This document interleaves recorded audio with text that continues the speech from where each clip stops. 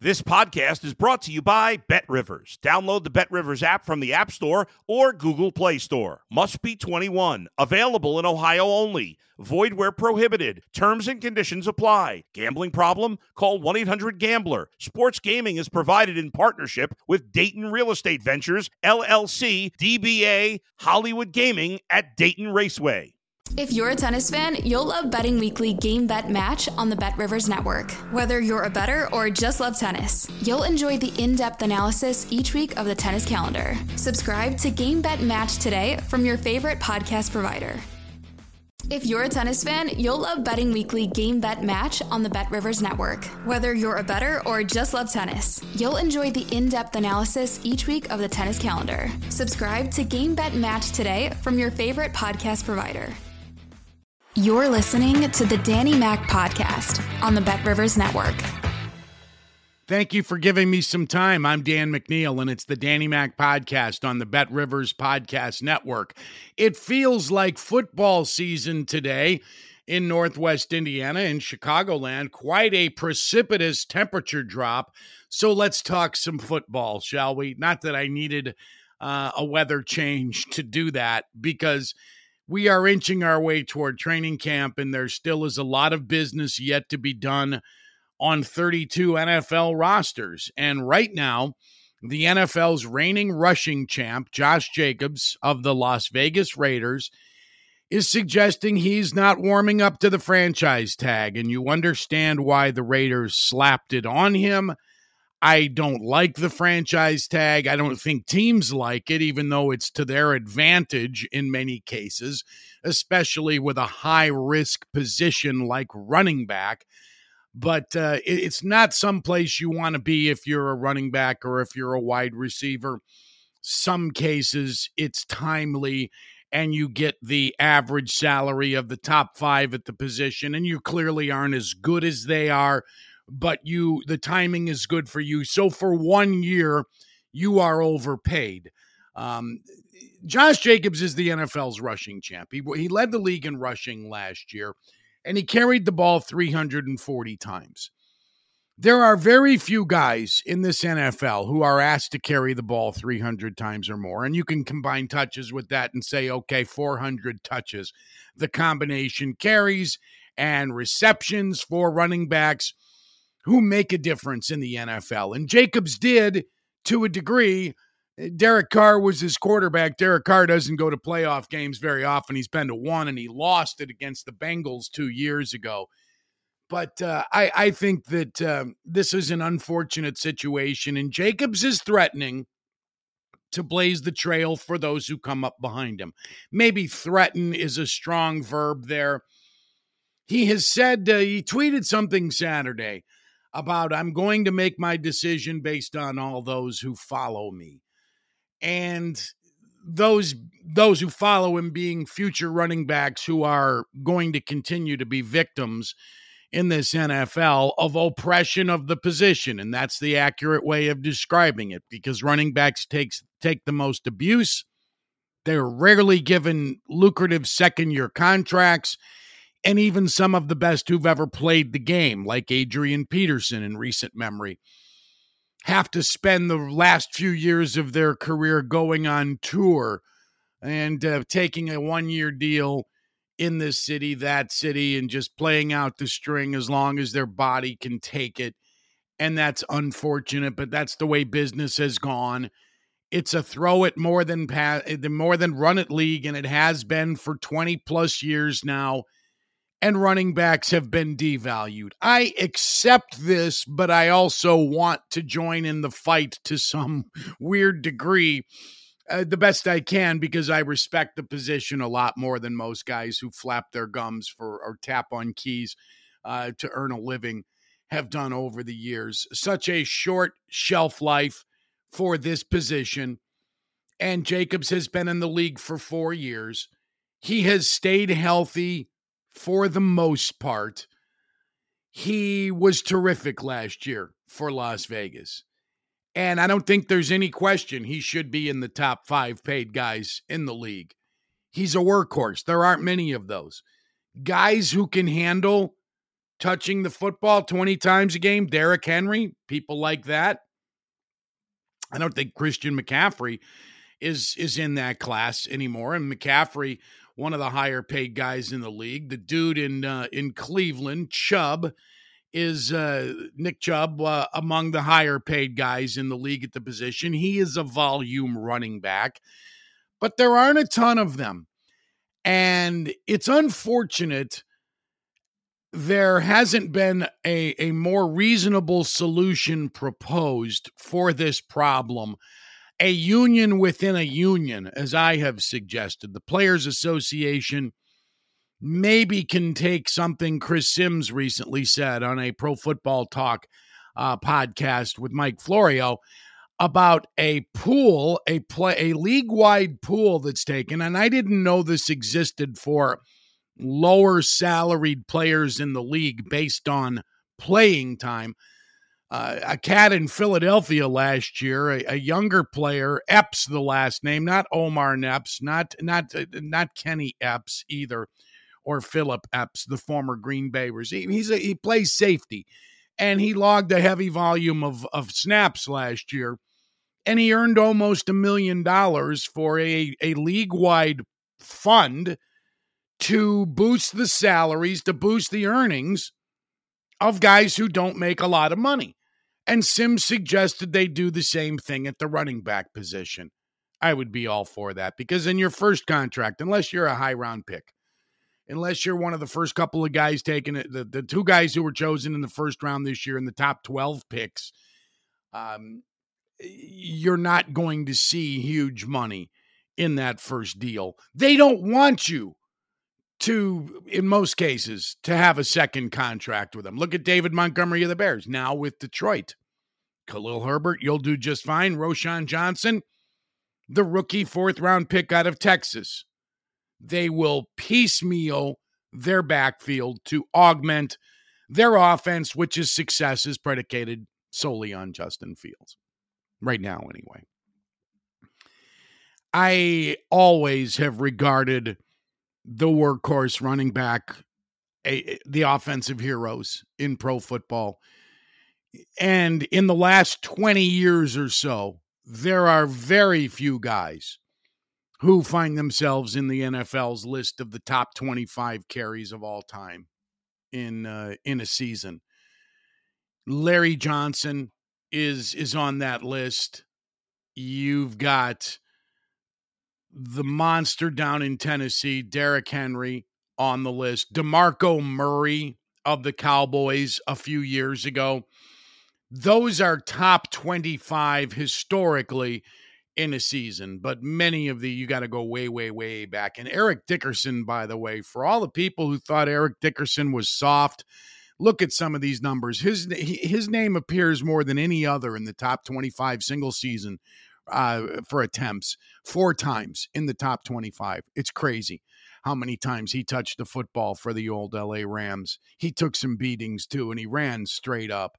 But I feel for Josh Jacobs, and I'm rooting for Josh Jacobs to do the right thing. And I don't even know what that is. If he were to forfeit the season, if that's what he's going to do, if he's going to be the sacrificial lamb, a martyr, and sit out to draw attention to this inequity in the system, what does that do for the guys behind him? Is that going, what is going to be the end result? And is it going to be worth it for Jacobs? That's money he never will earn again. He's going to make more than $10 million by signing that franchise tag. Ultimately, he's going to do that. They've got until the middle of next month, till the middle of July, to get a new deal worked out. I don't know why the Raiders would be of the mindset to do that. It's just not good business.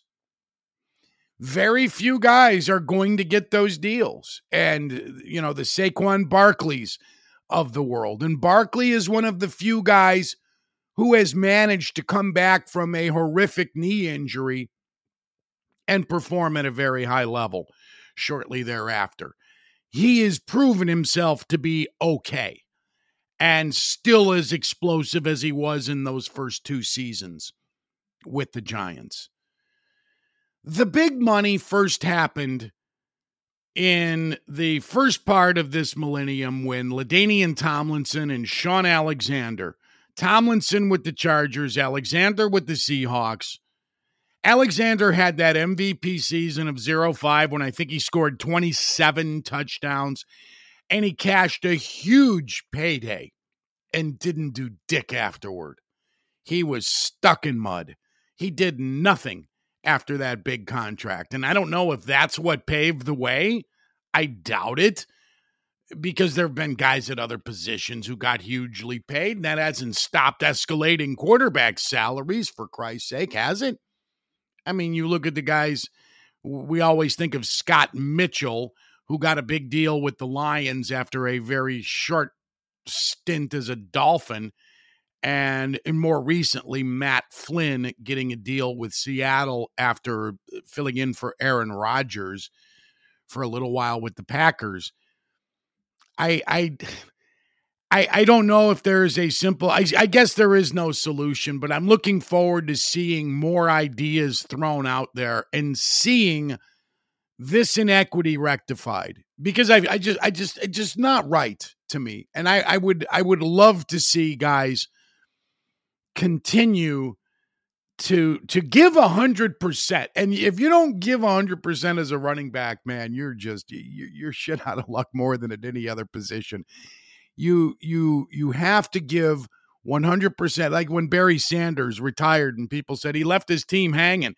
It's right before the draft. If you're not committed as a football player, and it was an organizational thing with Sanders, with the Lions, it's a tough sport to fake it in. It's very difficult to fake it in football. And if you're a running back, you better be ready. And you better get your ass in the weight room. Guys who come back from knee injuries, there's very few of them like Barkley or Adrian Peterson of the Vikings, who blew out an ACL and in the very next season came close to breaking Dickerson's single season record for rushing yards. That is one of the craziest stats. Man, I think he was 8 yards short of the record 10 months after the ACL reconstruct. And at the end of his career, and there were mitigating circumstances. There was the child abuse, which stained him. Some teams wanted nothing to do with Peterson because of him admitting to hitting his son with a switch, because that's how he learned it. And I wonder how many people in America would suffer if it were known that they too used the switch or something like it to discipline their children. I don't think that makes Adrian Peterson an evil man. I think it means he didn't unlearn some things he was taught. And I don't want to get into parenting. It's Father's Day week. I'll save that for later in the week, I'm sure of that. But what Peterson did coming back off that ACL reconstruct is one of the greatest stories to me in NFL history. And you look at DeMarco Murray of the Cowboys, who was shown the door right at the end of his first deal. They weren't going to wait for a fifth year. Get out of here. Thank you. Thank you for leading the NFL in rushing. Thank you for leading the NFL in attempts. At least one of his 4 years in Dallas. It might have been 2. And on your way. And he never really was the same player afterward. He didn't click with the Philadelphia offense and later with the Titans the way he had with Dallas. I wish Josh Jacobs the best. I'm eager to see how this plays out, and I'm eager to see if Chris Sims gets any traction with his league-wide fund for underpaid running backs. It's an idea, okay? So you might say that sounds silly. It sounds minor league, okay, but I'm just thinking of some creative way to get these abused athletes the type of money they should get for playing the highest risk position in professional football, maybe in sports. Your body just takes a beating and you are kicked to the curb like a fungible piece of equipment. You have a brain, you have thoughts and emotions, feelings, but you are not all that dissimilar from shoulder pads and helmets when you play running back. Good luck to Josh Jacobs. There was baseball on the south side of town over the weekend. I'm Dan McNeil, and you're listening to the Danny Mac Podcast on the Bet Rivers Podcast Network. Thank you for listening. Please subscribe if you've not done so already. You can do it anywhere you get your podcast, and tell a friend. The Macker isn't done sharing his deep sports thoughts with you. You can find me twice a week. Typically on Monday late mornings we drop, and then again later in the week on Thursday. I'm Dan McNeil, and I am not finished saying things about stuff. The White Sox are just one of those teams that can't handle prosperity. I noticed late last week they finally have scratched and clawed their way above the 500 mark at home, and then they have to lose Saturday and Sunday to the Marlins of all teams. Yes, indeed, the White Sox still are scuffling. They're 9 games below the 500 mark, and because the Twins were bad over the weekend as well, the White Sox still are very much alive in the American League Central. The Minnesota Twins lead the frickin' division with a record of 33-33. 500 baseball gets you the AL Central crown. So White Sox fans are saying, well, why would you back up the truck? Because they're no damn good. Because this team has too many DHs. Because only Luis Robert Jr. shows up every day and hits and entertains, and he did it again yesterday. He had 2 extra base hits, including his 15th home run of the year, as they lost the finale of the series 6-5. Robert can jack. He is fun to watch. He's a good defensive player. He's a decent athlete. He runs the bases okay for a large mammal, but he can rake. And that's all they got. The rest of that lineup is dreadful. I am tired of the same old record. I'm tired of talking about it to a large degree. I'm glad I don't have to spend money on going to the ballpark, invested as I was years ago as a as a season ticket holder who shared tickets with other people and committed to 10, 12, 15 games a year. Not a chance, especially at today's prices, for this outfit, which has done it again. It has assembled a roster full of sluggers. It's a softball team every year. Rick Hahn has done it every year.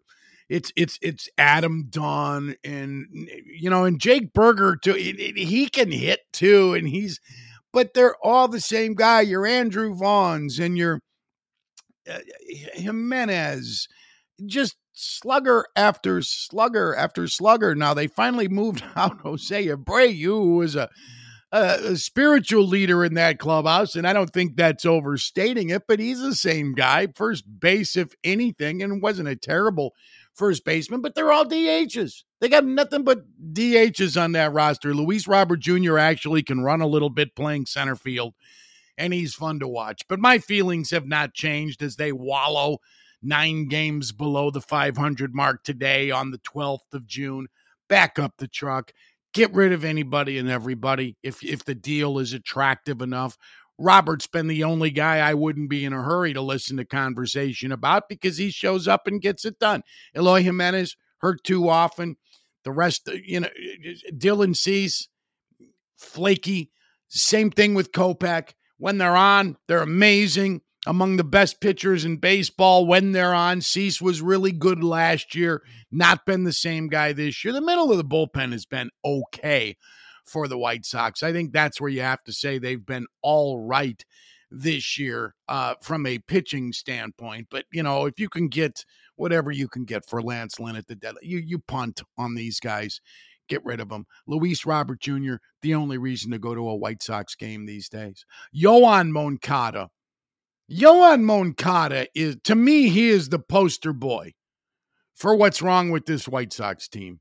And then I would put Kopech as 1A. It's Moncada's hitting .231 after Sunday's loss. He went 0 for 4 Sunday. .231 with a .280 on-base percentage. Your on-base percentage is .280. He's hit 3 freaking home. I get verklempt. 3 home runs the entire year. Are you kidding?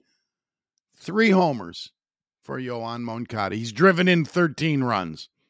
For those of you who still value the run driven in, call me a dinosaur if you will. I think runs matter. Runs help you win baseball games. So I have not waffled in the slightest on the White Sox. Back up the truck. Go ahead and move them all out. Move them out, way out. And as far as the Cubs are concerned, it's time for Dansby Swanson to pick it up and get back to the form he enjoyed in April when the season started well and they were practicing run prevention with the Cubs. They've not been doing a good job of that lately.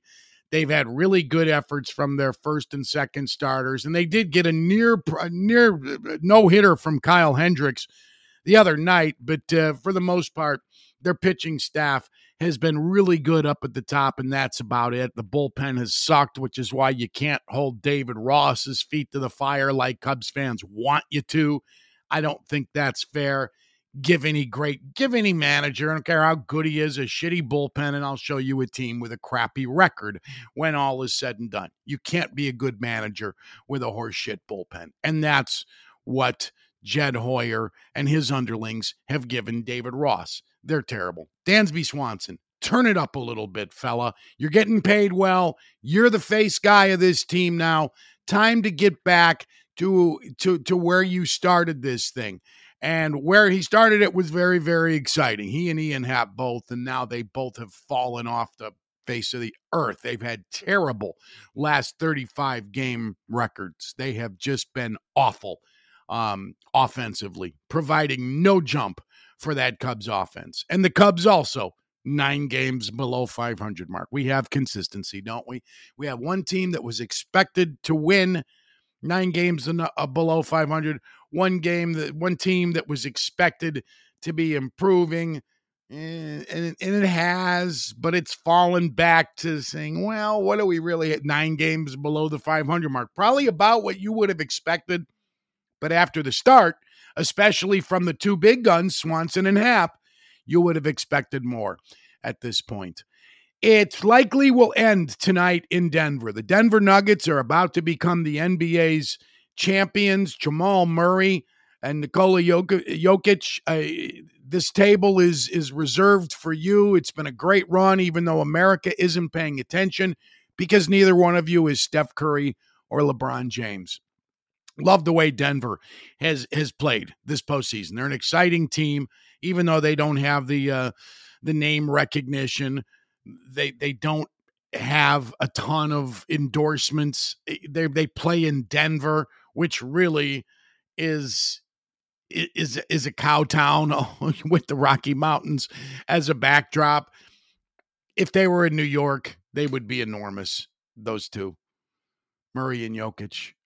So good luck to the Denver Nuggets tonight. And I hope you have a great week. I'm going to open up the mailbag later in this week and also do some Father's Day hooks. Several different Father's Day angles I will present, including what's the number one father-son power combo in American sports today.